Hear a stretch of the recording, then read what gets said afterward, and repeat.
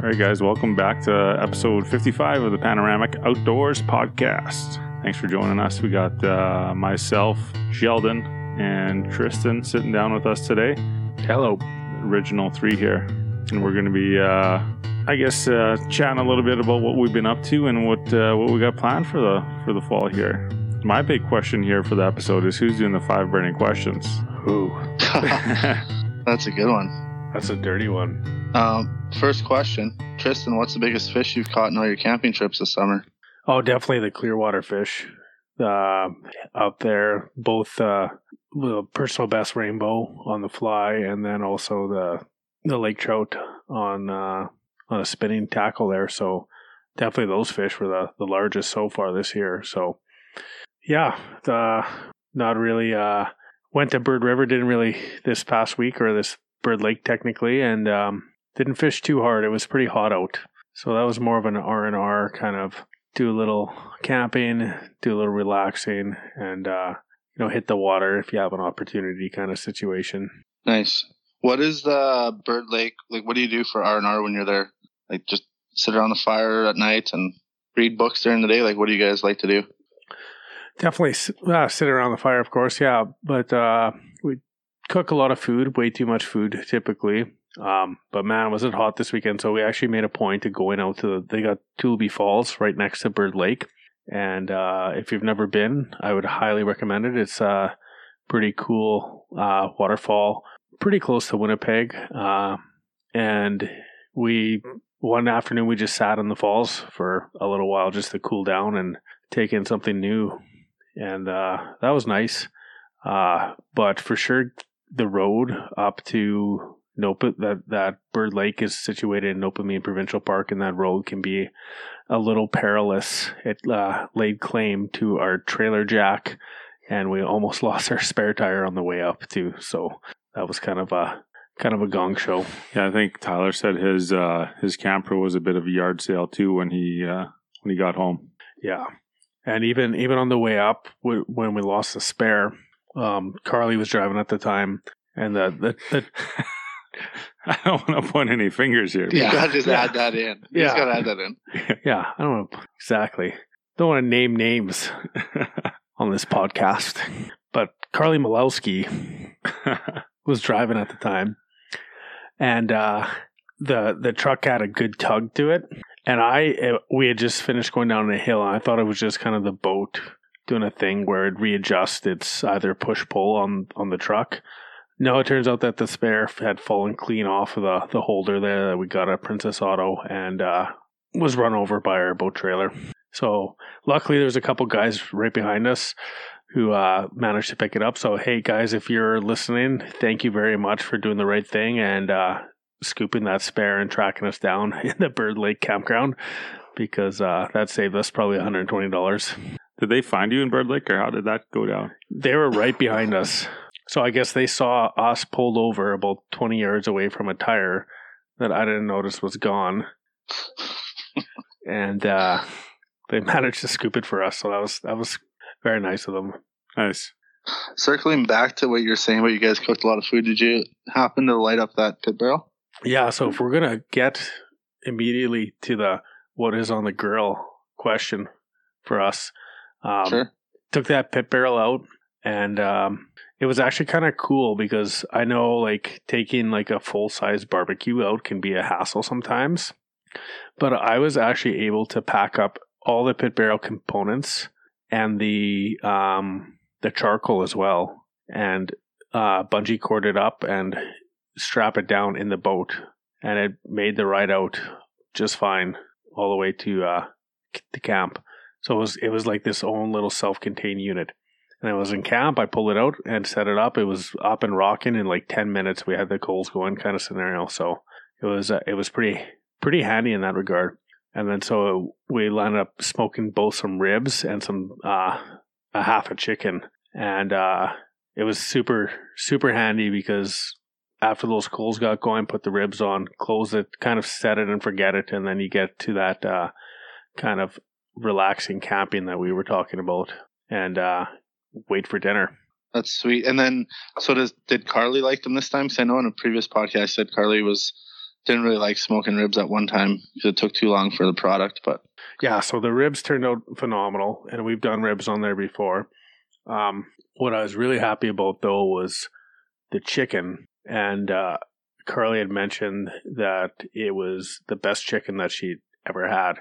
I don't know the exact science behind how the pit barrel works, so maybe we should get one of their reps on to talk about it. But like the chicken, clearly she hasn't ate at Charlie's. Yeah, So maybe Charlie Biggs there.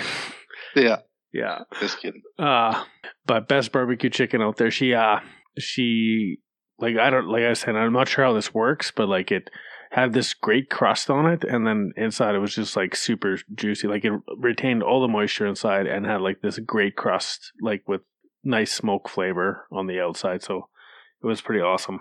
And the other thing that was super cool when we were cooking the ribs, you know how you use them on the hooks? Yeah. Towards the end of the rib cooking process, wasn't sure what we were going to do for sides, so I just foiled up a few potatoes and stuck them on the end of the hooks, like shish kebab style. Nice. Bingo bango. There's your side for ribs. You could, yeah. Did you stick them right on the same hook as the rib was on? Yeah. Oh, it's genius. Yeah. Well, you can fit so much space or stuff in there that way, right? It's just unbelievable. Yeah, that's sweet, man. I never would have ever thought about that. I'm gonna try that out now. What were you doing, Chase? Well, I had I don't want to kind of tie into. I'm sure Sheldon's going to get into this story, but I had some wild mushrooms sitting in the fridge that I needed to do something with. So I was going to do make a little pasta tonight with them, and that I did, but. Actually component that I added to it was I had a shank from my buck that I shot this fall, and I put that in the pit barrel at 8:30 this morning. Excuse me, and then I left, went fishing till around 1:30. Came back, she was still rolling, and I just added a couple more coals in there just to be sure, and I smoked that till about 4:30. Took that off. Put my big Dutch oven in there, and then I fried up like started on my pasta sauce there, and then put everything all together. Turned out pretty awesome. I'm not to cut you off, but I want everyone to know that it is a Wednesday, and we obviously paid Chase way too much money. But Panoramic Outdoors him to fish all day today. I took my kids fishing today. I'm Mr. Mom 3 days a week right now. Just the way it's working out. And so me and my dad and the boys went fishing. Didn't catch one fish, but I mean, it's just good to get them and me out of the house. And where'd you guys go fishing? We're just on the Red, right by the bridge to Selkirk. Oh, geez. I wish I would have known. So we super disappointed. We fished on the south side when we first got there and caught 3 snags in a row. And lost all our rigs, so we moved to the other side of the bridge and didn't get any snags, but also didn't get any fish. A couple bites, but nothing serious. The kids were more into like digging holes in the mud and throwing rocks in the water, so I'm sure they would have been pumped if we would have caught a fish, but that didn't happen, which was kind of surprising. I think it's pretty shallow there, judging by how long it took the line to tighten up. It's pretty quick. That pasta sure turned out great, though. That was nice. Yeah, it was my first time kind of doing it that way. Josh McFadden had recommended that's a little dish to try out with the mushrooms, and I just kind of added the smoked shank component, and it was similar to what you described in the chicken, man. Just had a very nice crust on it, and those shanks have lots of connective tissue in them. So like typically with a piece of wild game, that it gets super dry if you cook it for that long, but with all that connective tissue, stayed moist in there, and it was just beautiful once I busted it apart. So that turned out great. Yeah, that's crazy. And if you're looking for a pit barrel barbecue, head to pitbarrelcooker.com on the old interweb. If you guys are listening down in the States, they got free delivery. If you're here in Canada, go to their website. You can look on their map to see where their distributors are. And if you're in Manitoba here, there's 2 or 3 spots throughout Manitoba you can stop by and pick one of them up. Highly recommend from all the guys at Panoramic. We use them all the time. Love them. So like Tristan was saying, super easy. Chase was saying lots of flavor and taste to it.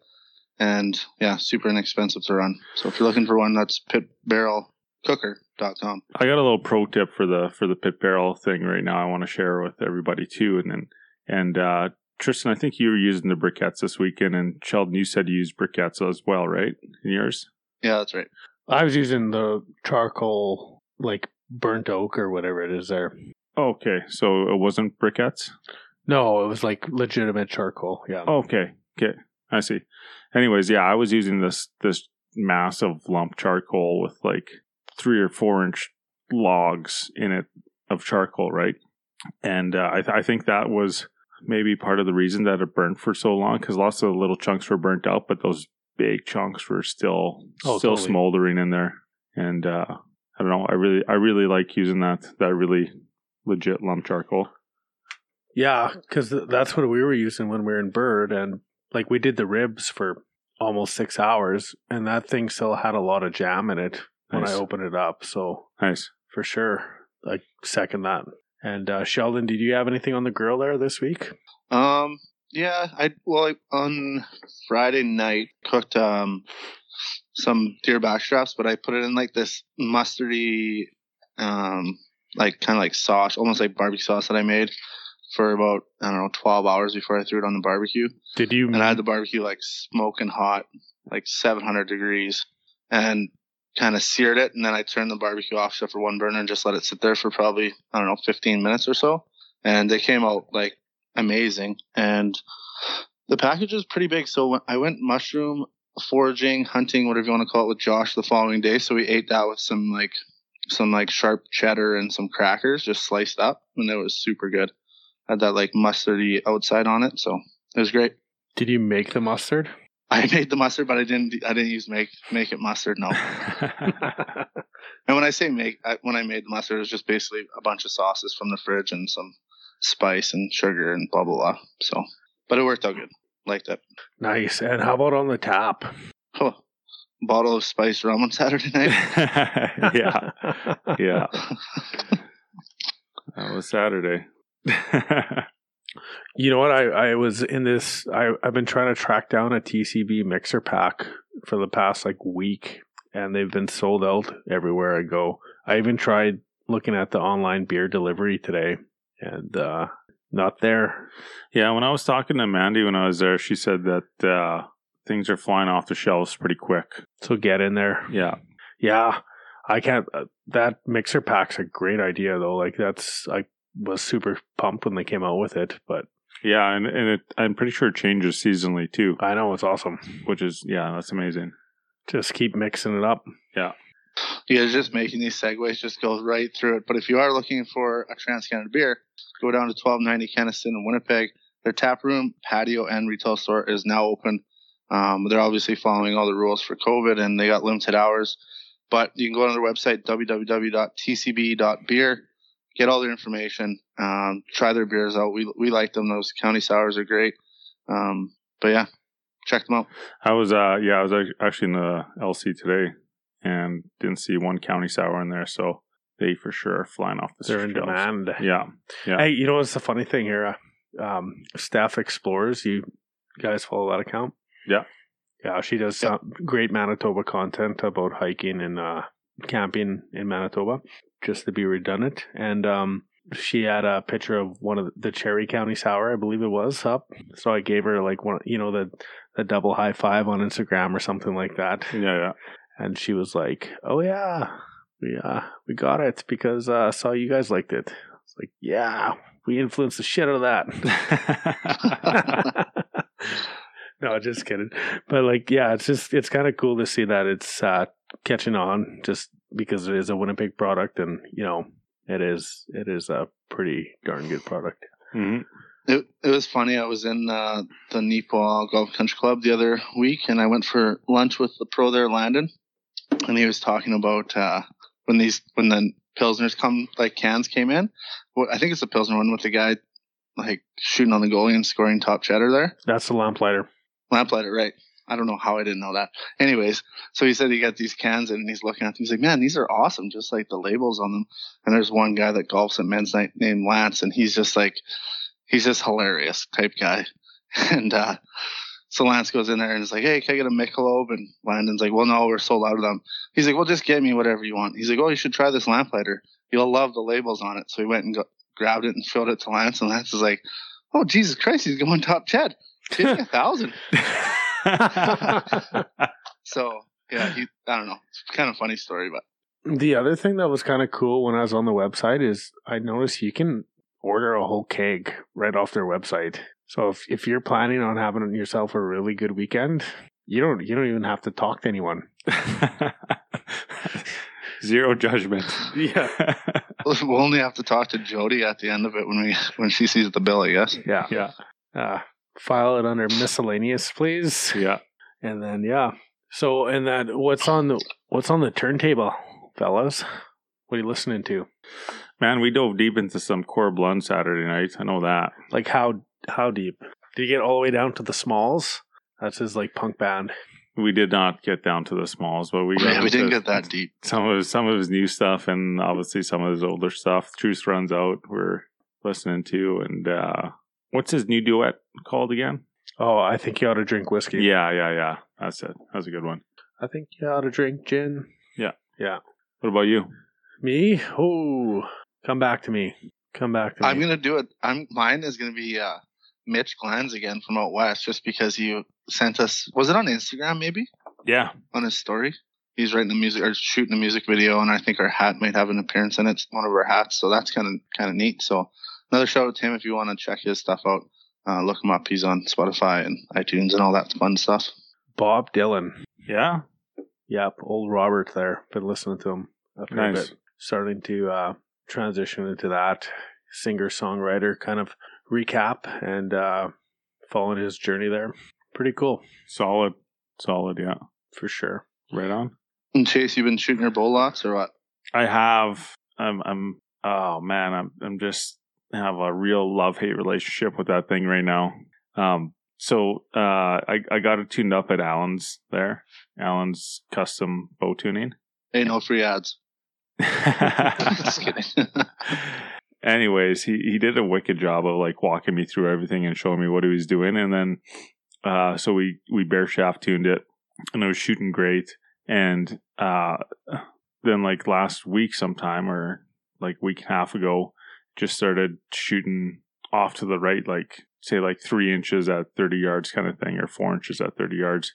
And obviously it reciprocated and through to like 60, so it was like 6 or 7 inches to the right at 60. And I was like, man, this isn't good.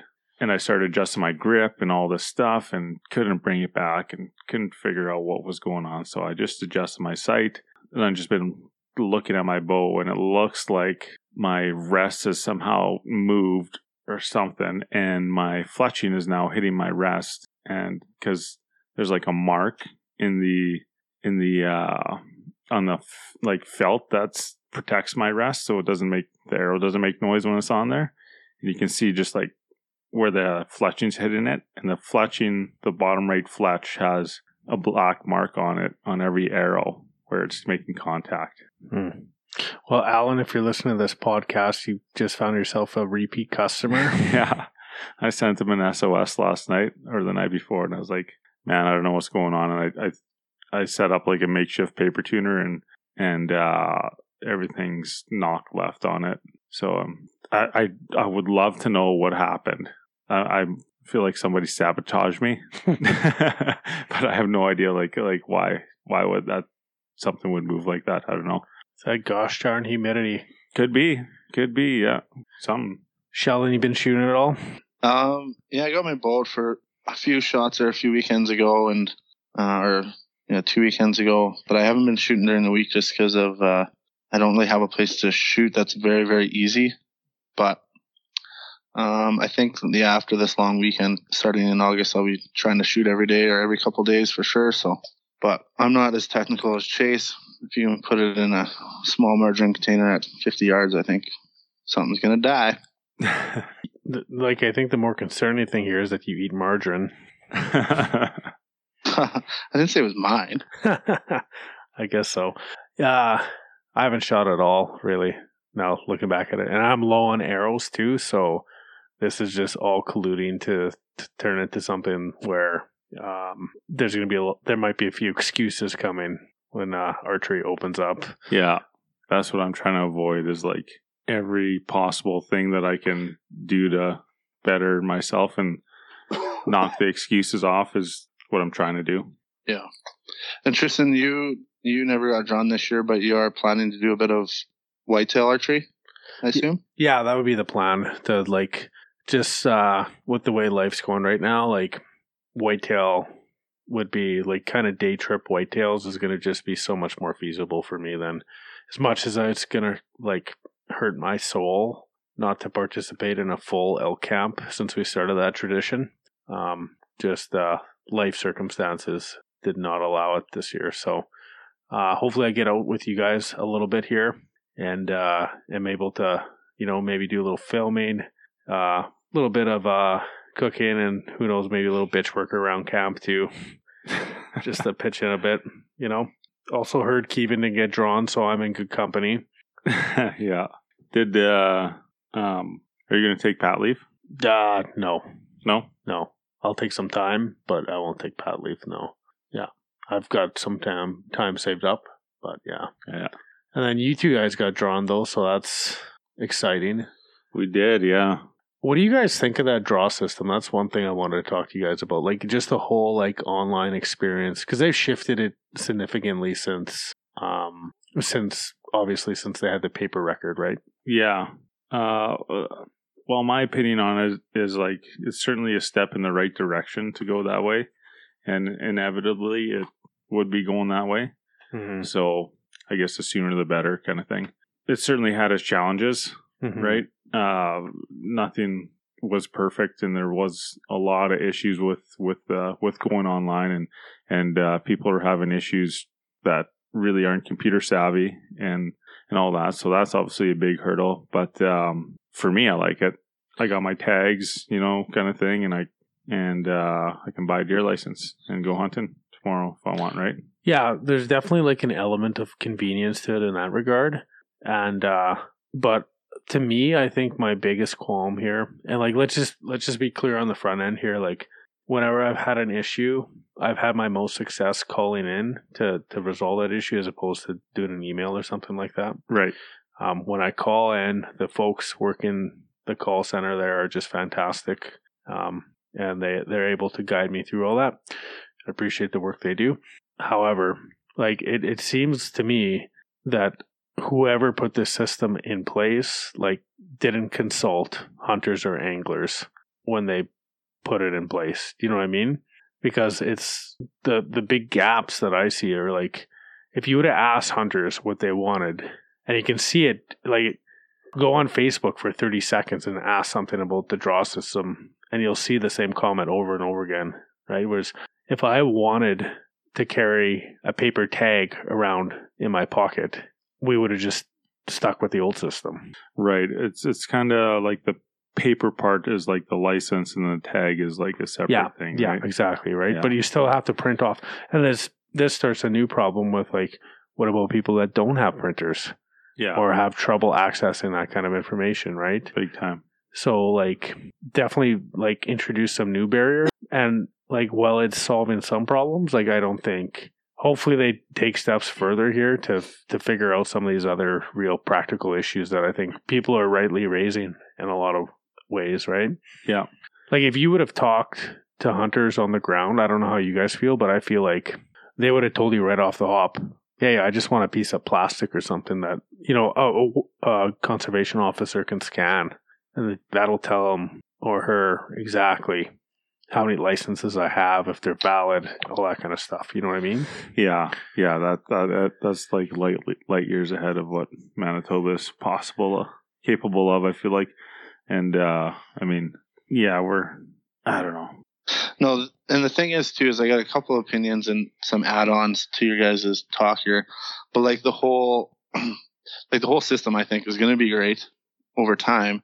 I think they should have integrated it slowly, as in maybe just fishing license this year to get people on that board, and maybe like a turkey license or something small. I don't know, like for some of the hiccups that there was in the big draw system, maybe they could have left that out for another year or two and just try to get the ball rolling that way. And then the other thing too is everyone kind of says, well, it'd be so easy with like just a piece of plastic and you could scan it. And I 100% agree. It's just like our boating license in this province and in our country. Like when I went to go and renew my boater's license, they told me just to print it off on the internet. And I was just like, well, what do you mean? Like, can't I just use my number and just show them the number and they can look it up? And they're like, no. It's just like, well, what kind of system are you guys running? Like, it doesn't make sense. And then when you do get your draw license, your tags are about 9 times the size of what they used to be.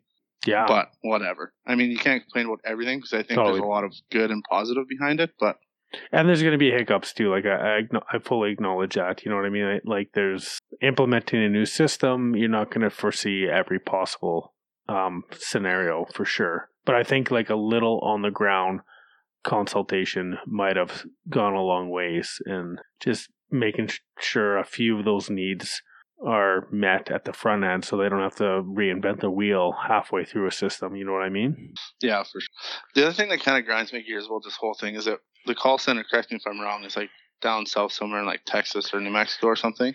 I thought that the number that I called looked local, but I think that and like don't quote me on this, but like I think it's that the people who actually administer like the data collection and the tag information are down south, but the folks helping with the I think like the technical difficulties on the website itself, I think are most likely dealt with through the people down south. Actually, I'm not even going to get into this. Let's find that out. I will tell you when my turkey license wasn't going to make it in time for turkey season, I called Sustainable Development. The lady there was able to cancel my online one, and I went and bought one in town. Yeah, from the SD office. So Chase, you were scouting there on the weekend, kind of where we're going to go elk hunting. Was there anything specific that you're looking for, and like what did you do out there? Did you put up some cameras or anything? Yeah. So I went out with a couple of guys that are going to be hunting the same area that I got drawn for the same area, and they'd never been there before. So I kind of showed them around and did a bit of scouting. We hit a couple spots, but man, I feel like time just flies out there, or things just take way longer than you expect them to.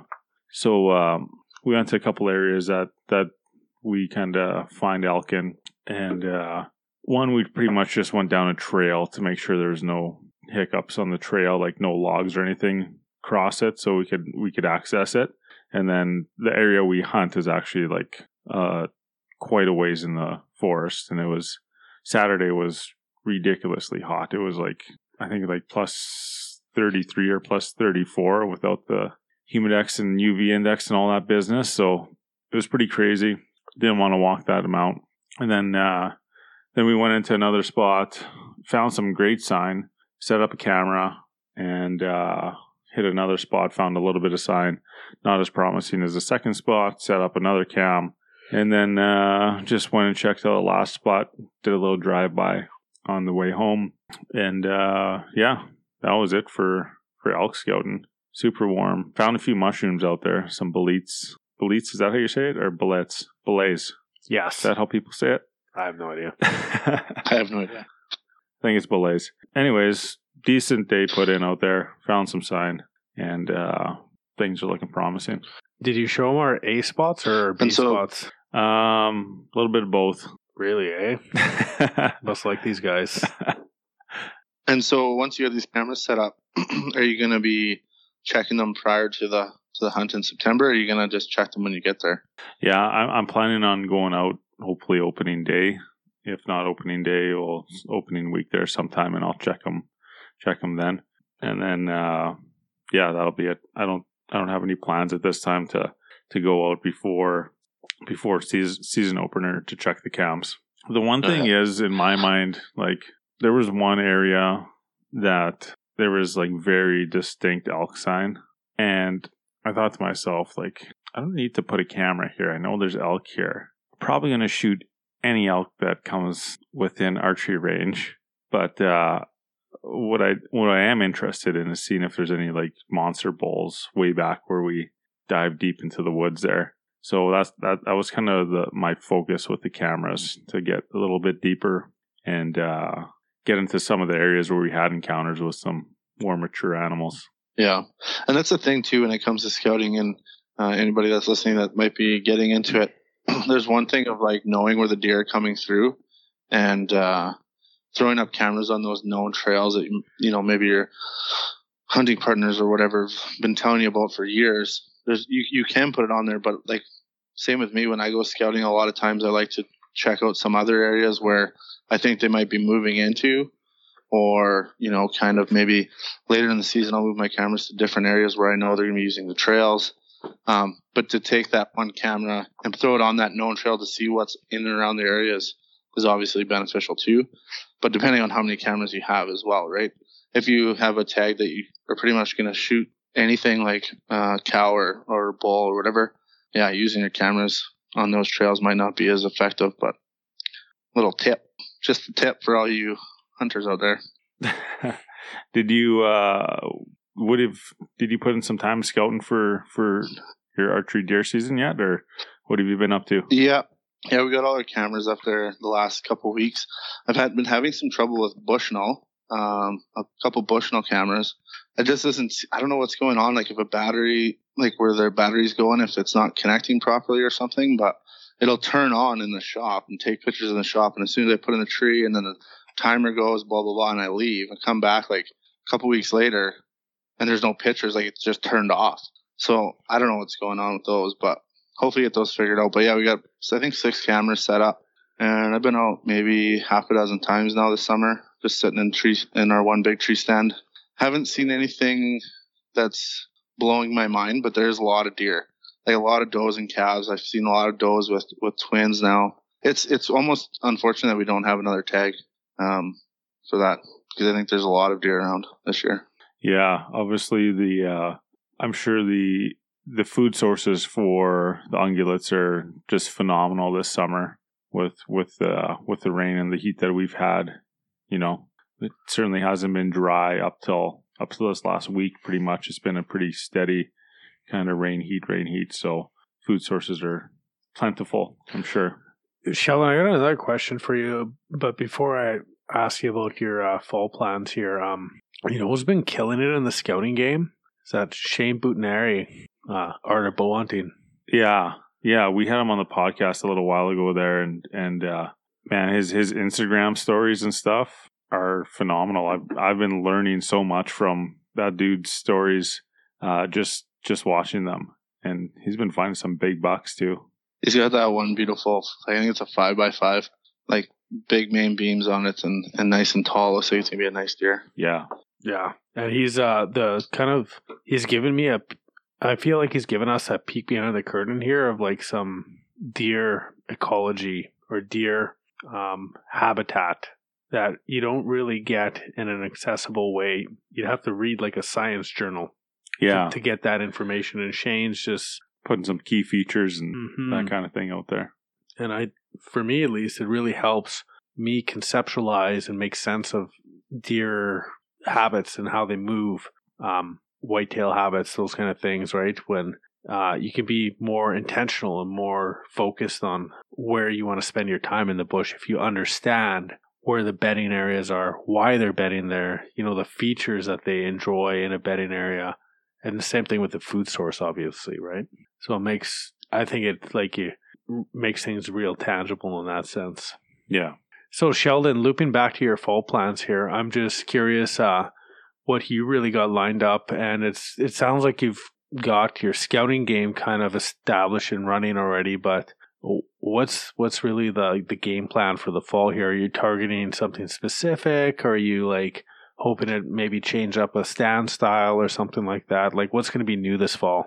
That's a really good question. I haven't thought about that too much. I've been more thinking about achievement with my bow as kind of the main goal this year. And if it's not with whitetail or elk, I'm definitely going to go up north as well to go moose hunting. Might not be an archery hunt, but just getting an elk or moose is kind of between getting something with my bow and getting an elk or moose is kind of my two main goals. The new thing that I'm going to be doing a lot differently this year, I guess, just kind of off the top of my head, is kind of something I mentioned last year at the end of the season when I think I got to get my scent game a little bit better. Anybody that's listened to our past podcasts, I do set up a lot of tree stands so I can play the wind really well, but I think I can still do better. And I think that's one of the things I'm going to try to focus in on and just see. I don't know if you can really tell, that often when you're hunting those big bushes, when you don't see the animals half the time because they see you or smell you before you see them. But try something different. Just try to be a little bit better. Do you run any like doe and heat or anything like that when you're out there, or any of those scent sticks? Yeah, last year I ran some scent sticks. I don't know if they do anything. Moose hunting, I love running them. I run the moose scent sticks, but I tried it in whitetail season. I didn't mind it. Like, I don't know if it really does much, but I mean, it can't hurt because I know there's lots of deer standing around the stand when it was burning. You know what I mean? Yeah. So the tabs doesn't bother them. But yeah, a couple of those, like almost like a buck bomb, but they're by Tink. I can't remember what they're called. I've used them before, and my 2-year-ago buck came right out on like a string with that stuff. Like, it would have been a perfect commercial. Nice. But that's cool. Yeah. Other than that, I don't run too much. We ran those scent sticks in elk a few years ago. Yeah, we did. One cool thing that's nice about them is you get to kind of judge the wind when it's a super calm day, right? They act as a bit of a wind indicator. I remember that one morning we were chasing that bull, and man, the wind was so calm. The smoke from that entire scent stick pretty much settled in that like 10 by 10 opening that we were sitting in, and I was just like, this is useless. You think? Yeah. Kevin Kevin runs those things behind his ears like a pen. Yeah. Oh man, I had a pack of the whitetail ones, and I left them open in my one backpack, and I think that thing still smells like scent stick. So I'm pretty careful with them, but I'm still hesitant to use that backpack or put anything in there that I don't want smelling like doe and heat. You don't like that smell? Yeah. I'm just kidding. Wow. But it's the same thing. I had some, I don't know how, but I got something on my pant leg and on one of my pairs of pants, and I went, I keep all my stuff in Rubbermaids, and I went and opened one up the other day looking for something. It stunk. I was just like, Jesus. But I think we've talked before. But yeah, that's basically my fall plans. Oh, nice. I was just going to say, I think we've talked before on the show about like kind of sensory triggers and stuff like that. And I've got this weird smell that I can picture in my head. It's like this combination of like that doe and heat scent stick, a kind of a little bit of musty smell from sitting in a Rubbermaid all year, and maybe a little bit of like spent shotgun shell or something. I can't describe it perfectly, but like when I pull the clothes out of the closet in the fall, or it's time to go, like that smell is a very tangible reminder to me that a good time is about to be had. What's your? I want to ask Sheldon here. What's your game plan for opening week? Are you gonna hit it like opening day kind of thing? Or are you gonna wait till like some days off to go out, or what are you thinking? For elk? No, for elk, and because deer opens up the same week too, right? Yeah, I'm probably gonna do whitetail for the first few days. I'm not gonna take any time off till I think like mid September, and then I'll take probably some time off there and go hard for elk hunting. Give it a good shot at least, like 7 or 10 days, and and then just get into deer hunting, and then once October hits, I'll probably, or the end of September, I guess, go for a moose hunt up north. Right on. What are you going to do? I don't know. I was talking to, I want to elk hunt hard this year, obviously right out of the gate. I like getting out opening week because I feel like obviously they're less pressured. If there's elk in the area, then, just kind of go in, tiptoeing around and try and get some poor bull's curiosity fired up enough to come within bow range. But, if I'm not elk hunting, I'd like to put some time in the whitetail stand, and I feel like that first week to 2 weeks is super important if you're thinking about killing a deer early in the season. Because if I know we've talked about this, and my buddy Chris and I have talked about this quite a bit too. But when that velvet starts coming off the antlers, it's like those deer just going to hiding somewhere, and maybe we can toss a call to action here on maybe the answer to this to Shane to see maybe he might know the how the activity changes in that time period. But I feel like, I know, judging from our trail cameras, man, those deer are gone for like a solid week after the second week of our archery there. So yeah, I wouldn't disagree there. Not only that, but they change their like time patterns. It's almost like you don't even see them at night, during the day, and then you might get the odd camera picture at like midnight. It's just like, what the heck? Like, what's going on here? Yeah, and they start getting out of those bachelor groups, and things start changing for them, right? The old hormones start changing. Yeah, have you guys thought of? Are you guys picking up any new gear before we get in hunting season, Tristan? If anything, it might be a few new arrows just to get the old dad bow in line there and make sure it's shooting straight, that kind of thing. Nothing too big on the horizon though. Hunting season's going to be a real like touch and go kind of thing for me. So hard to say what the investment kind of point would be. I was thinking about maybe even like a light pair of Skeller Ups might be nice because I got the Arctic ones, but that might be a little bit of warm in late August / early October kind of season. So maybe a lighter pair of those might be on the wish list. Yeah, one thing I hate, well, not that I hate doing, but like if you're going into a muddy field, I don't like wearing my good like hikers in there, even though they're super comfy and obviously they can handle it. But it's abuse that those boots don't have to take, and if I'm not putting lots of miles on, then putting on a light pair of like early season Skeller Ups or something like that would be perfect. Mm-hmm, totally. How about you, Sheldon? Anything gear wise on the list? Yeah, like the one thing that I really want to get another one and a little bit bigger is just that good ground blind. I've got one, but it's kind of, I can shoot my bow out of it, but it's kind of touch and go. Like you kind of got to draw it a certain way. So I'd like to just get a little bit bigger one. I don't know, just to have that more room and I just be a little bit more versatile on certain tactics, I guess. But that's probably on my hit list. Yeah, one person recommended to me to get I think it's called a Baronet blinds, and they seem to make just these castles of like pop-up blinds. And which I was thinking about, like for my dad, I normally don't sit in a blind, and but I certainly might if they're more comfortable. But like hunting with my dad now, he's older and his mobility isn't what it used to be. And man, we were cramped in this little pop-up ground blind last fall, and it was not a good time. I will certainly tell you that. And like if we had to move to like make a shot on an animal, it'd be treacherous in there. Like I'm having like I'm thinking this playing out in my head of like one of us falling over in the chair and like the whole blind going for a tumbleweed down the shooting lane or something, you know what I mean? So I think having that extra space is worth the investment, but just gotta put out the cash for it. Yeah, and I like the ground blind idea for archery just because you can kind of run and gun with it.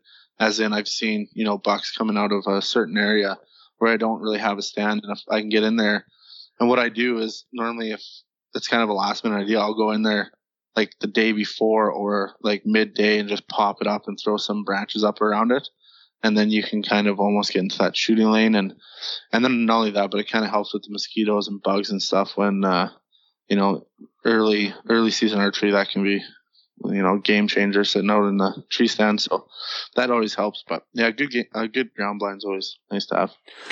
Yeah, I looked them up here as Baronet Blinds, like you were saying, Chase. They have an Instagram page going, and I noticed that Big Joe is not following them, so he might want to give them a little look-see there, given his size and stature in the hunting world. Yeah, Joe Apple you're talking about. Yeah, he's been killing on Instagram lately, though, too. That guy lives the dream, I'm pretty sure. Oh, no kidding. He's got he's doing a lot of food and cooking and stuff. That's really nice to see. Yeah. And to fill that frames, what is he, like 6'8", 300 pounds? Yeah. Probably goes through a lot of food. Yeah. Speaking of gear, though, if you're looking to get some new gear, we're actually really happy to announce that we are now working in partners with Rat River Outdoors and Saint Pierre Joly. I think that's how you say it in French. So if you're looking for some gear, they've got the online store fired up. They've also are open Tuesday to Saturday, and on Thursdays and Fridays they're open till 7 p.m. So that's pretty nice, especially you can hit that up after work. But check them out, Rat River Outdoors, St. Pierre, Jolie, and check them out online. Check out their online store. And thank you very much to that group. That's always a bonus, getting those after hours in there. I feel like that's super important for people, working the 9 to 5. And not only that, but just supporting a local retailer that's not your major like box store kind of thing is obviously awesome. Yeah, I haven't been in there yet, but from what I can tell from his online stuff, his Instagram page, go follow him on Instagram, by the way. They've got a lot of gear. They got a lot of guns. They've got coffee. They've got like basically everything you need. He's got I think a whole new room of like fishing gear and tackle and rods. So yeah, it's worth a stop if you're driving by. That's for sure. And I like doing the old Cabela's run just as much as anyone else, I should say. Well, but I always find whenever I go to like the local kind of shops that you get kind of a level of service that, well, it's virtually, there's no way Cabela's could offer that level of service. You know what I mean? It just wouldn't be feasible for them with their business model. So, but you get to meet someone who, really knows the local community and also like could probably tell you every product they have in that store as well, which is, and why it's in there, which is, pretty specialized in a lot of ways when you think about it. Yeah. And to add on to that too is like 99.9% of the people that work in that store, not saying just Rat River Outdoors, but in the general like small mom and pop outdoor stores, they've used like everything on their shelves and they have experience, and if not, they'll like be really truthful with you, be like, yeah, you don't need that, try this out. You get to the big box store experience, it just seems like, oh yeah, this is the best thing you can get. This one's $100 more, but it's way better. That kind of mentality when you get to the big box stores. But yeah, my old buddy Tyler there always says like, how did that guy at the Cabela's desk know what they're biting on? He says he's seen them there every day of the week. You gotta go out fishing to know what they're biting on. Yeah, that's funny. I picked up a couple new things for the hunting season this year.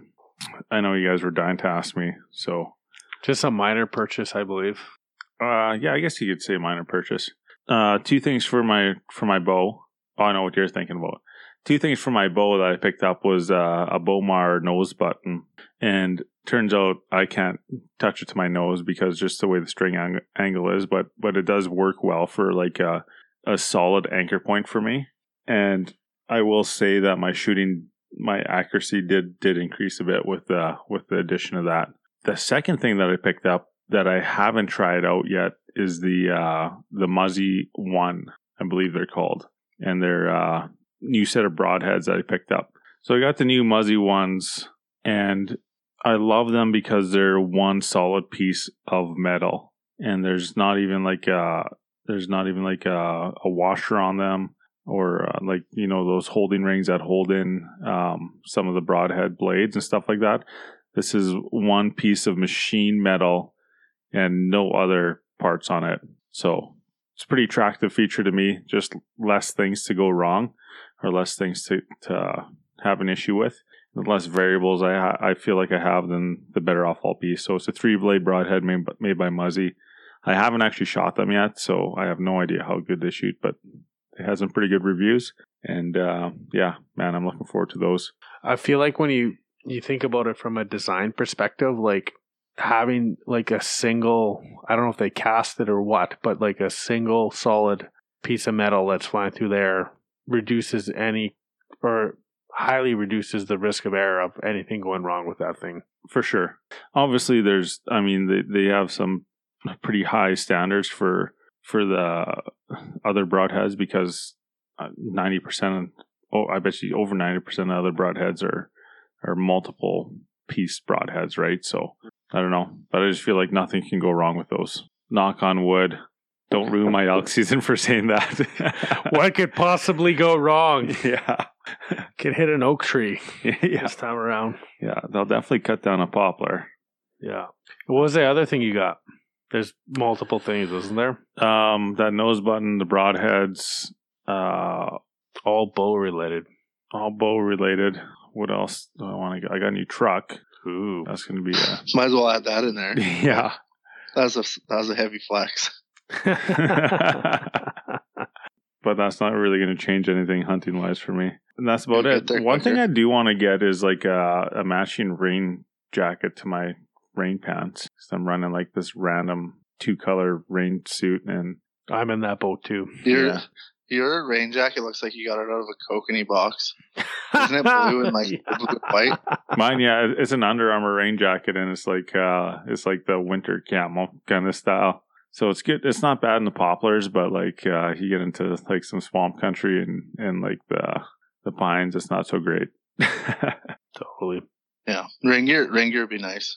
I don't have any other than like my fishing rain gear, but which works. The biggest thing I noticed in last time we were elk hunting was like getting up and getting out there in the early dew covered forest morning of the hours kind of thing.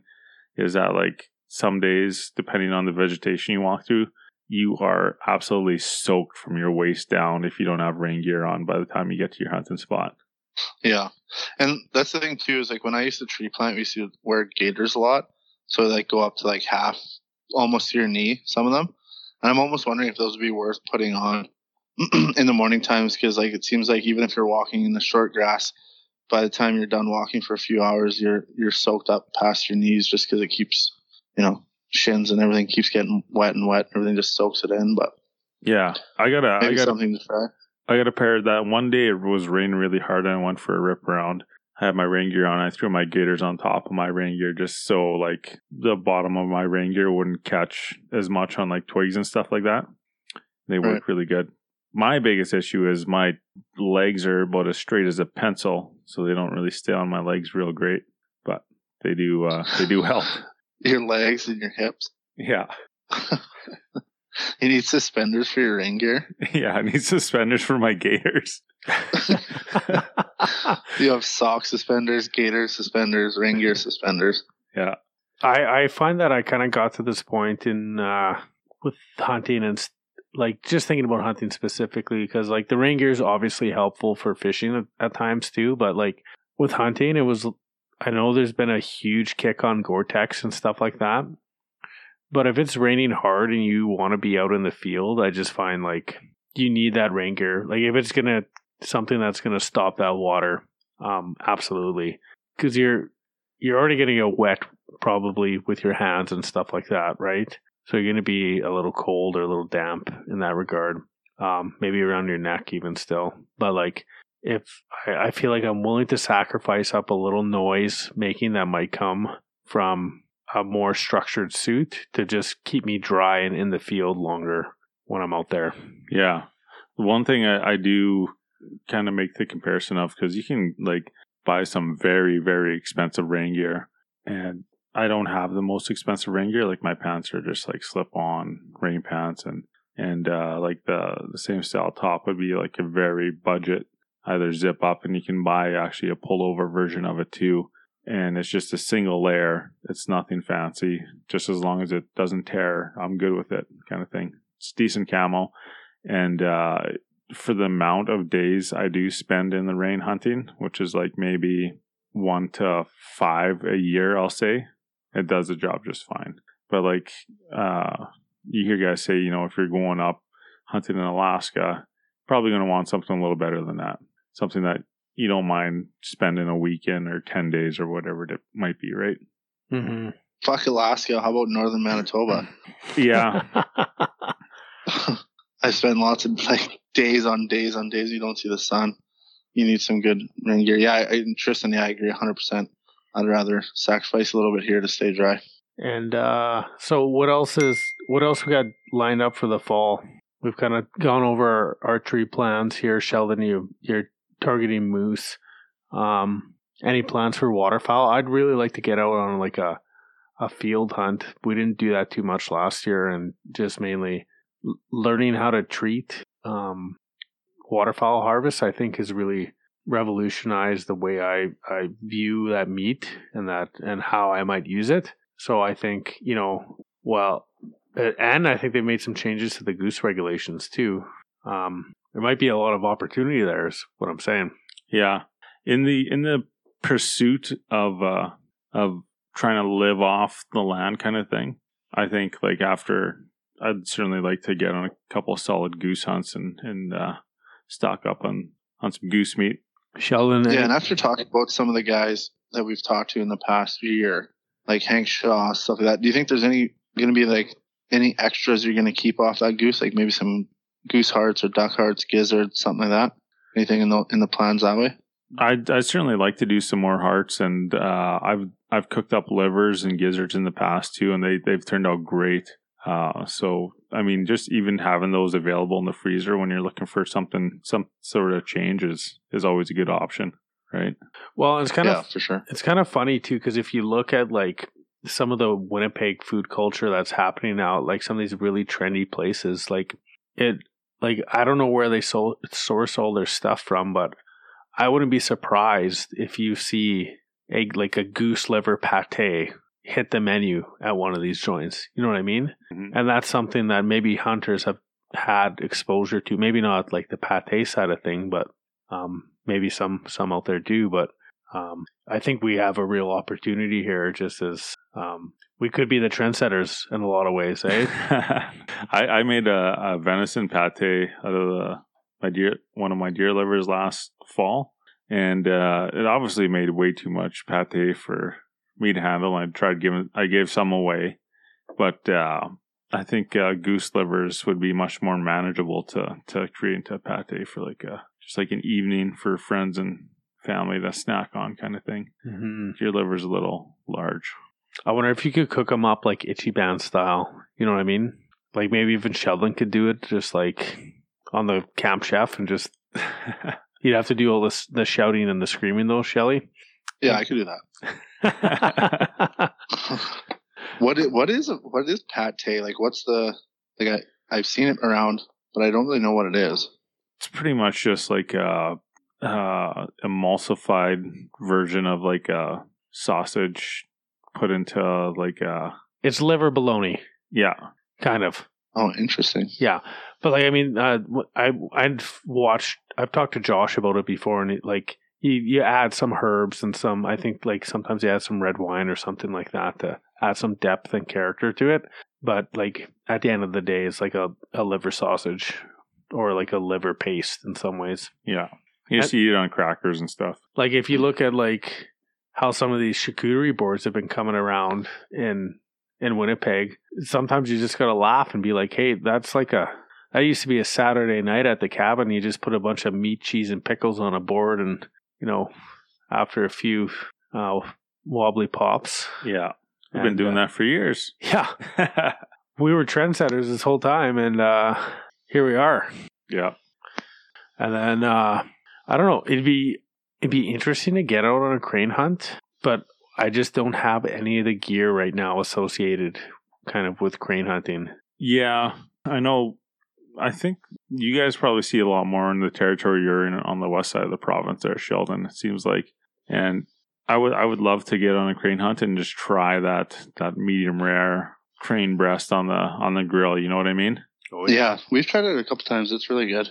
Nice. I know we shot cranes in the past, but everyone always kind of like gawked at their flavor and was like, "Ooh, cranes!" And we kept all the meat, and I kind of like I would just like soak them in milk kind of thing and make chicken fingers out of them and deep fry the heck out of them.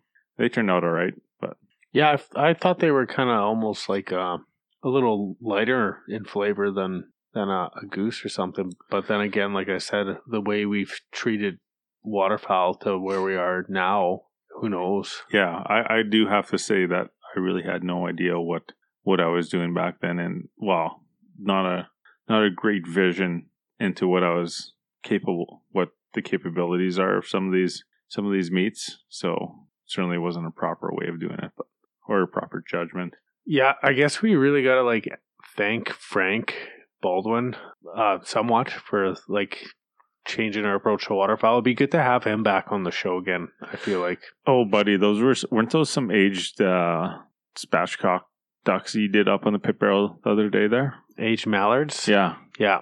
Yeah, That was I like forgot about that. 10 out of 10 meal right there. Yeah. That was good. And they were those are the grade A birds there that I'd taken a picture of in the fall. I'm not sure if everyone saw on our Instagram, but like you could literally see the corn stacked into these things. So I made sure to label the bag accordingly, and you could see the fat just like rendering out of them. Yeah, that was beautiful, man. Yeah, those turned out really well. Well, until we get cooking again and until the next episode, you have to wait to hear what's on the grill. But that brings us to the end of 55 for this week on Panoramic Outdoors. Thanks for listening. We'd like to thank everyone that supports us, obviously, and just anyone who's out there who wants to support the work we do. Give us a like, give us a follow, comment. All those things help. Check out our store. Yeah. Lots of gear in there. Speaking of our store, thanks to everyone that just purchased something on our sale, kind of our midsummer sale. And just a heads up, we do have a buff style neck tube coming out here in a few weeks. Woo, I'm excited about them. Keep your eye out on them. Keep your eye out for them. Okay, guys, make sure you're getting your reps in out there. Keep your knife sharp, powder dry, and the lines tight. Catch you next time. See ya.